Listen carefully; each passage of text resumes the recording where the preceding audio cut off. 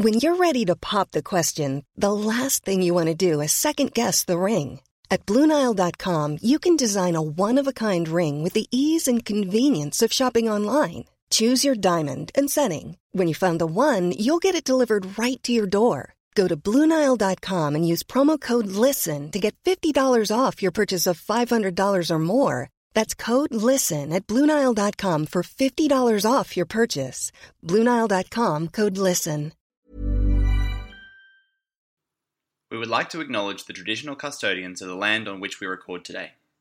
We recognise the country north and south of the Brisbane River as home to both the Turrbal and Yagara nations, and that sovereignty was never ceded. These places have always been places of teaching, learning and storytelling, and we would like to pay our respects to elders past, present and emerging.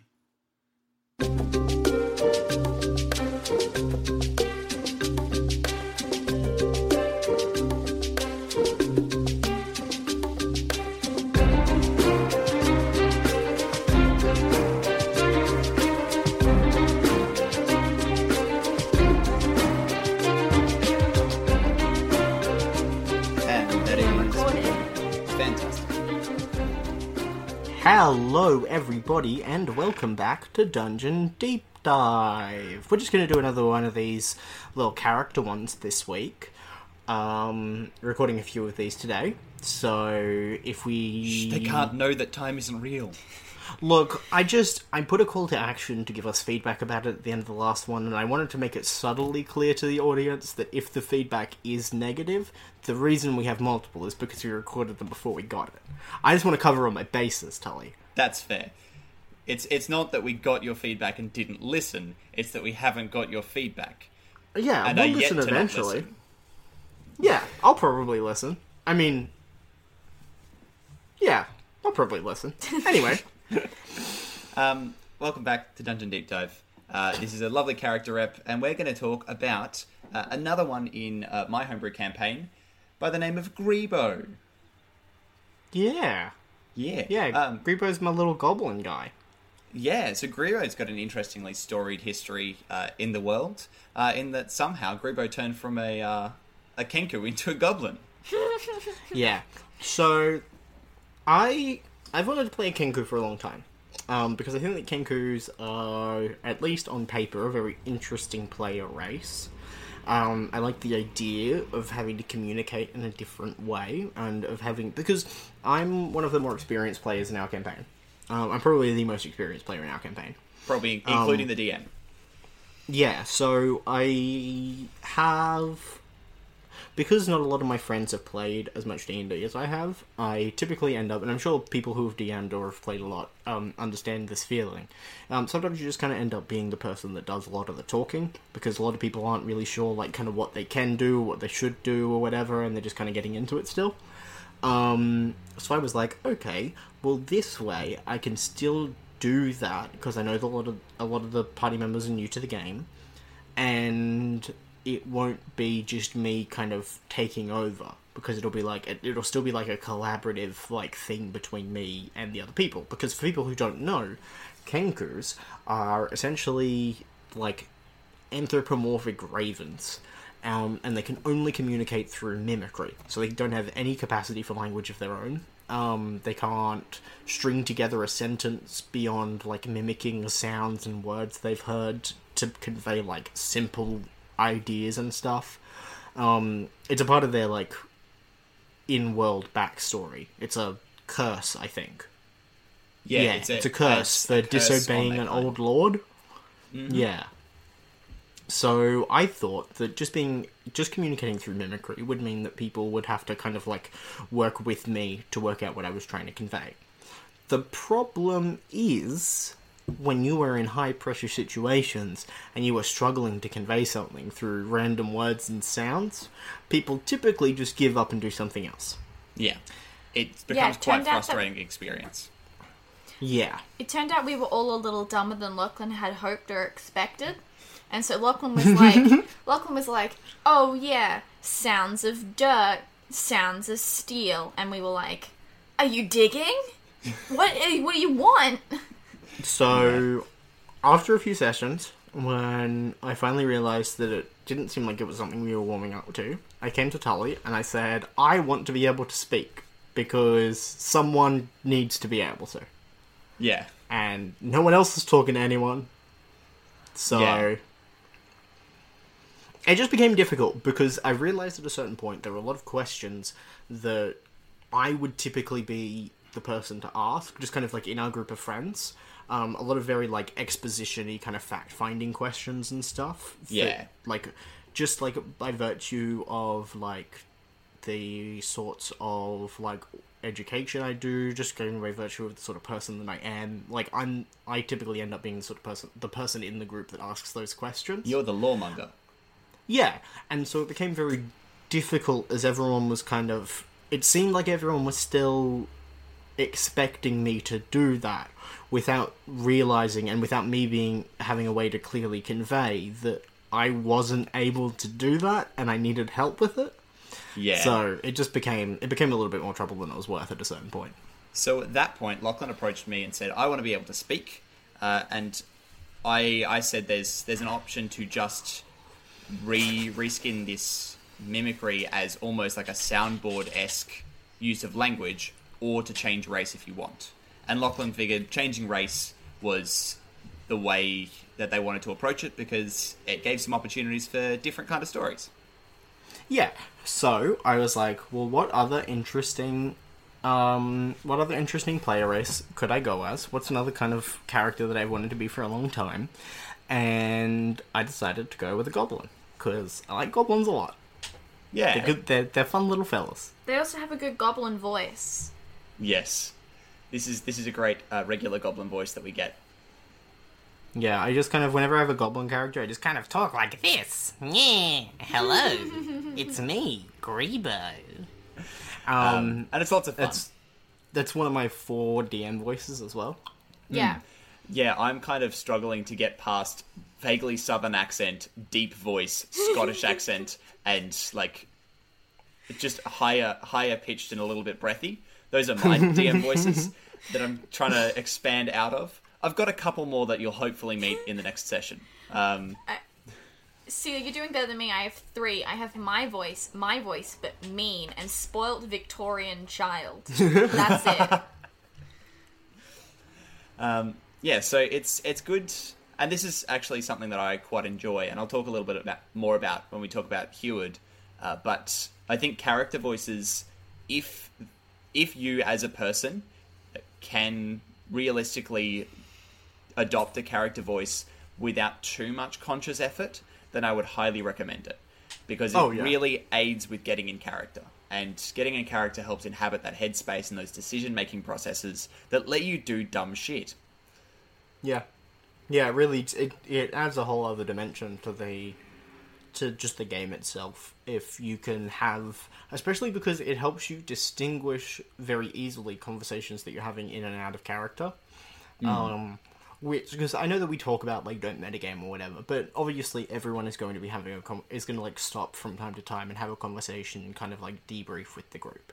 It's just, like, it's important to be able to do that because not everyone's getting and absorbing and, like, retaining every single piece of information given. So sometimes you've got to be able to do that. Exactly. And it's a lot more organic and turns into a lot less... stays a lot more in the realm of recapping and regrouping and without getting too much into metagaming. If you have an easy way to switch between in-person conversations and in-character conversations, if you can just be like, okay, wait, so, sorry, where exactly are we? Cool. Great, okay, I'm... Yeah. Instead of just being like, well, what should everyone do now? And we've found that that's, with character voices starting to creep in, and it's been a slow adoption process with everyone kind of figuring out where they want to be. But I've definitely found that in our campaign, this has become a lot more... Like that distinction between in-character conversation and out-of-character, okay, where are we at, has become a lot more clean to sort of discuss. And people are making in-character decisions, even if out of character, they know it's probably not the best thing to do. Yeah, because everyone's got more of a feel for their character, and because we're able to have more in-character discussions that don't feel kind of forced in the way that they often do if you're talking your own voice, because then you're just like, oh, I'm talking to my friends in my voice, but I talking about silly things. Whereas if you're talking as a character, you're like, I'm talking as a character. This character is somewhere else right now. Exactly, and it's part of what makes this so fun. But as part of changing character race partway through, obviously Greebo's backstory changed entirely. Previously Anvil Sounds backstory changed entirely, becoming Greebo. Yeah. So do you want to tell us? I really threw my whole character out the window. Yeah, exactly. You kept the character class, kept the background, and everything else changed entirely. Yeah, I even changed the base stats to better fit with like goblin racial distribution. Yeah. Because obviously the bonuses change when you change races. So do you want to tell us a little bit about your story? Yeah. So at first I wanted to go with... The reason I went with the Kenku is because I wanted to go with something that felt kind of a part of like a broader kind of more organic world. I've played a lot of D&D characters that are very like from the city going out into the world kind of thing, but I've never really played like wisdom focused characters. So that was kind of what I was going with on that one. Something that just kind of like a character that was more in touch with nature than with civilization. However, as I was obviously reworking the character, it was interesting because the change to Greebo was very last minute. I was adjusting my character sheet as we started a session. Yeah. So I didn't have an opportunity to come up with a backstory before we started playing. So the way that I kind of did it was I just did whatever I thought this would be fun for this silly little rambunctious goblin man to do. So I started like... I started like trying to get people to like unionize against the like shitty dude that opened this mining town. I started like pushing back against the druids we were working with because I realized they were fucking around with the environment that in a way that they shouldn't be. I just started like kind of going off the rails a bit, and then afterwards I was there like, okay, well, clearly these are the things that Greebo hates, so what is Greebo's story? Greebo we had a bit of a call about this and sort of nutted this out in a very much a collaborative character creation setting, which I'm a big fan of. Yeah, we had a big discussion where we talked about a bit of world building and stuff. We talked about some characters, and we ended up like drawing from we actually took it in a very I guess appropriate for this context because we're on the podcast. We very much did build off of like historical examples and stuff. Like we had a big conversation where Tully and I we were talking about like what our ideas were, what we wanted to do with it. So for instance, we decided that Greebo was probably like obviously had to leave whatever goblins he came from at some point. So we were like, okay, well, why would that have been? Well, he seems big about class antagonism, so maybe he left because of a failed strike. And then we were like, okay, well, what sort of strike was it? And Tully and I started talking about, like, the different kind of, like, historical examples that we could think of until we kind of met in the middle and we found, like, a nice sort of ground that kind of encompassed our ideas in a mining strike. Yeah. Which really went a long way in helping kind of work out what the rest of the characters' motivations were, and in, like, retroactively justifying the dumb things I'd been doing. But, as it turns out, a lot of the stuff that was, I mean, in character, but still kind of a bit, ended up being very much in character and a lot more emotive than initially intended. Yeah, because I realised that it's one thing to just come up with a random bit to do in the middle of a game, you know? But it's another thing to come up with something that would be funny, but is very rooted in the circumstances that you're in. So, like, I could have just done some dumb shit and just, like, ran around and made chaos and just, like, been like, oh, I'm a goblin. That's what goblins do. But I was looking for things that a character who had never lived in a town, who had been constantly subject to, like...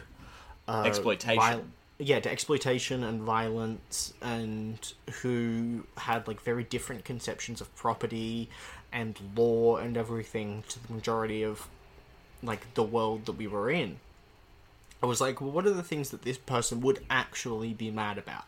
What would be the thing that would actually get them so, like, riled up? This character who clearly has it in them to be, like, a nice, normal, reasonable person, because I had been for most of the time.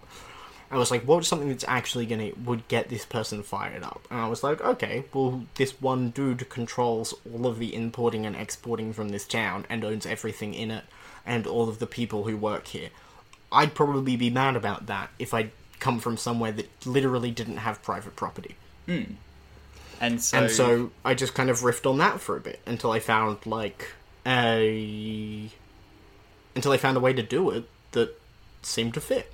And that very authentically played into the retrofitting of the background, which is somebody who was exiled for starting a failed strike in a mining community. Yeah, and it ended up pretty well justifying kind of every decision that I'd made as the character, because it gave us a good reason because I play an artificer. So, and because artificers have the option of taking firearm proficiency, we were like, okay, well, it would make sense for someone making, like, early firearms and stuff to be trying to get them to some kind of, like, strike movement or whatever. Yeah. So it made sense for Grebo to have become an artificer in an attempt to, like, arm this, like, miners' union.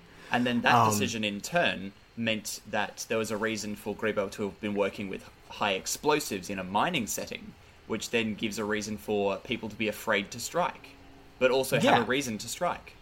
Yeah.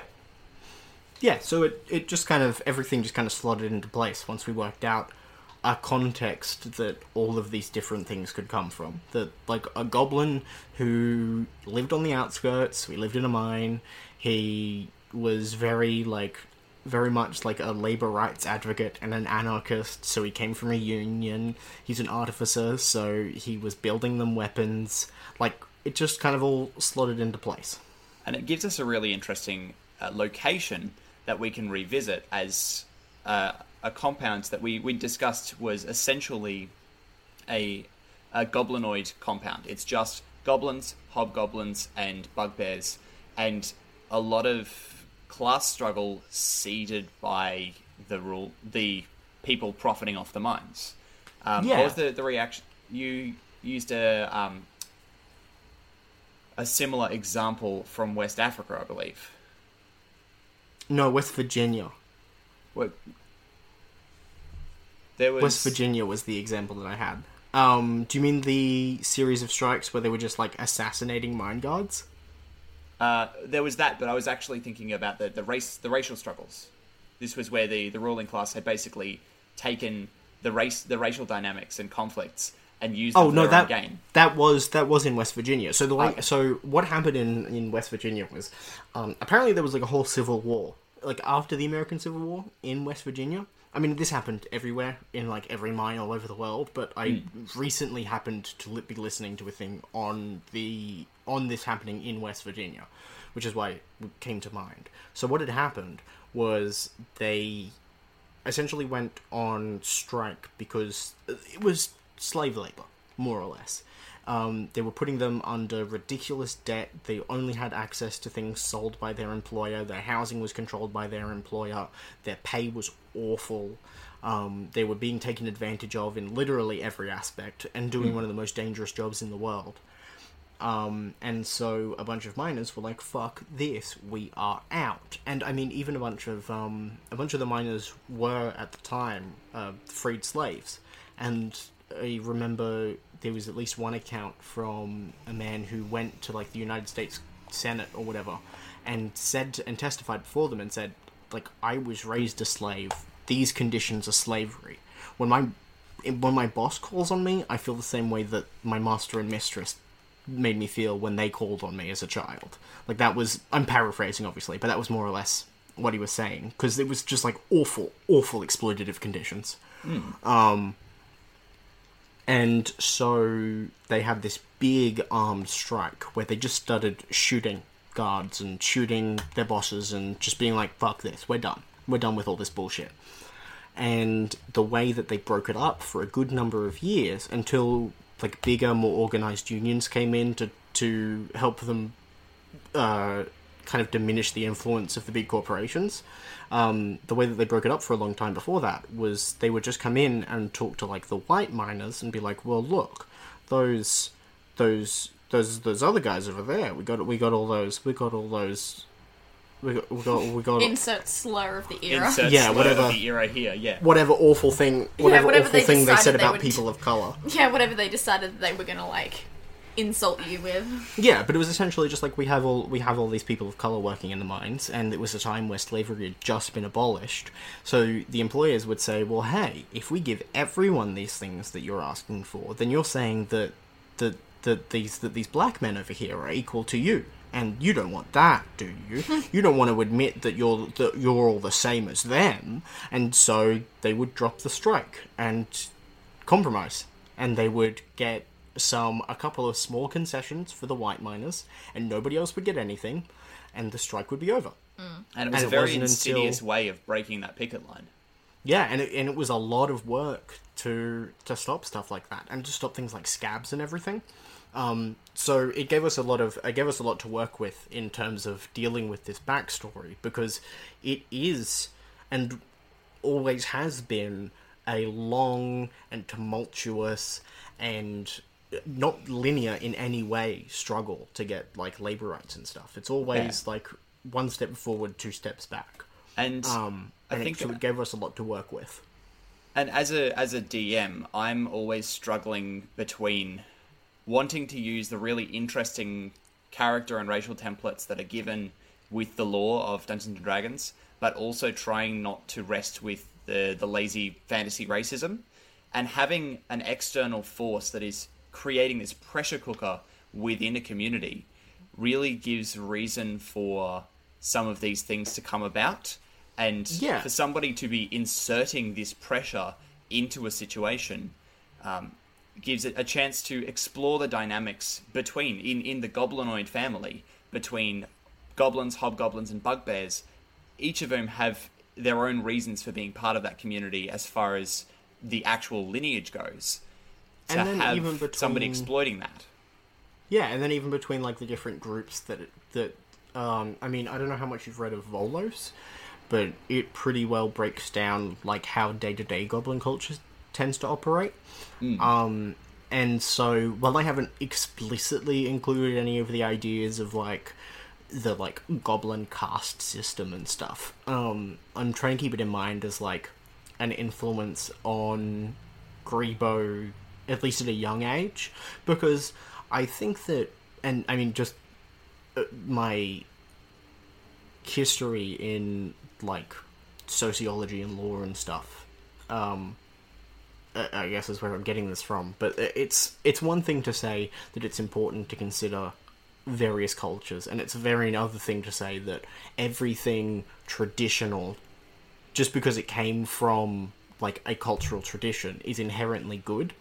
So I felt that like going about it in this way of having it be like a labor rights issue, for example, gave an interesting way to explore both the like contemporary struggle that it's dealing with, and to critique some of the like shittier fantasy racism aspects of goblin culture. Yeah, because like a labor rights advocate would also be against a caste system.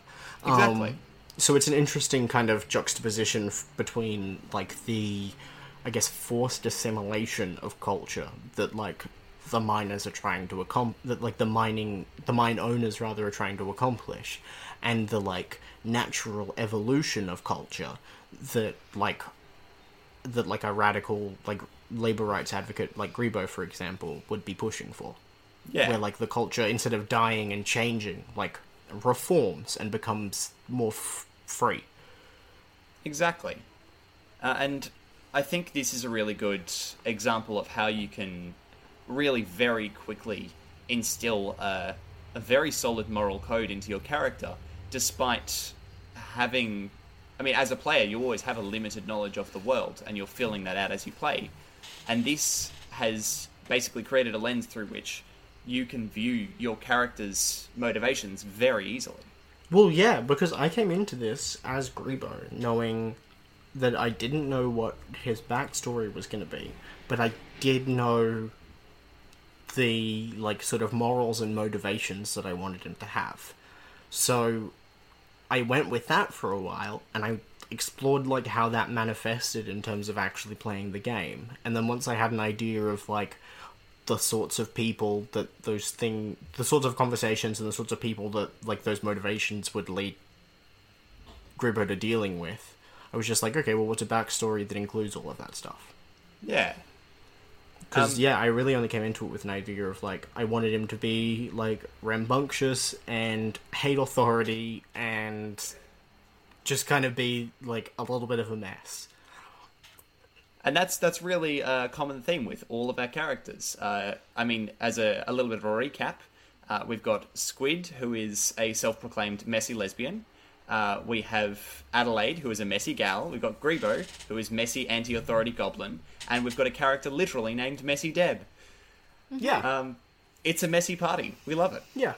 Yeah, and it feels like a lot of people kind of came in with that similar approach in this campaign. And I think it's worked out in terms of our party dynamic. It's just like everyone was like, okay, well, I don't really know exactly who this character is and exactly what they're going to do, but I know the stuff they're into and the sort of things that they like and don't like and, like, their general moral code, so I can probably, respond to most situations, and it's kind of worked out that way. Mm-hmm. Exactly.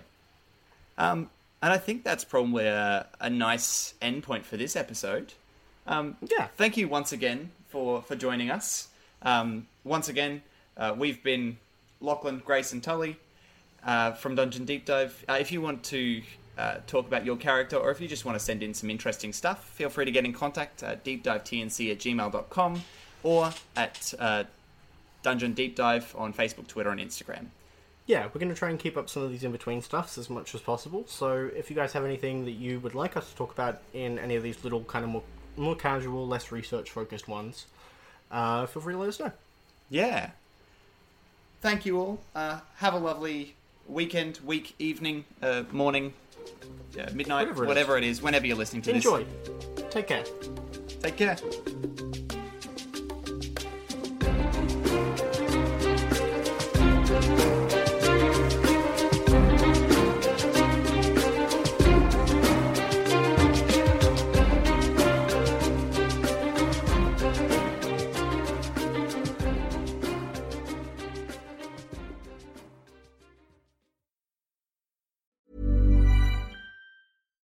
Hi, I'm Daniel, founder of Pretty Litter. Cats and cat owners deserve better than any old-fashioned litter. That's why I teamed up with scientists and veterinarians to create Pretty Litter. Its innovative crystal formula has superior odor control and weighs up to 80% less than clay litter. Pretty Litter even monitors health by changing colors to help detect early signs of potential illness. It's the world's smartest kitty litter. Go to prettylitter.com and use code ACAST for 20% off your first order and a free cat toy. Terms and conditions apply. See site for details.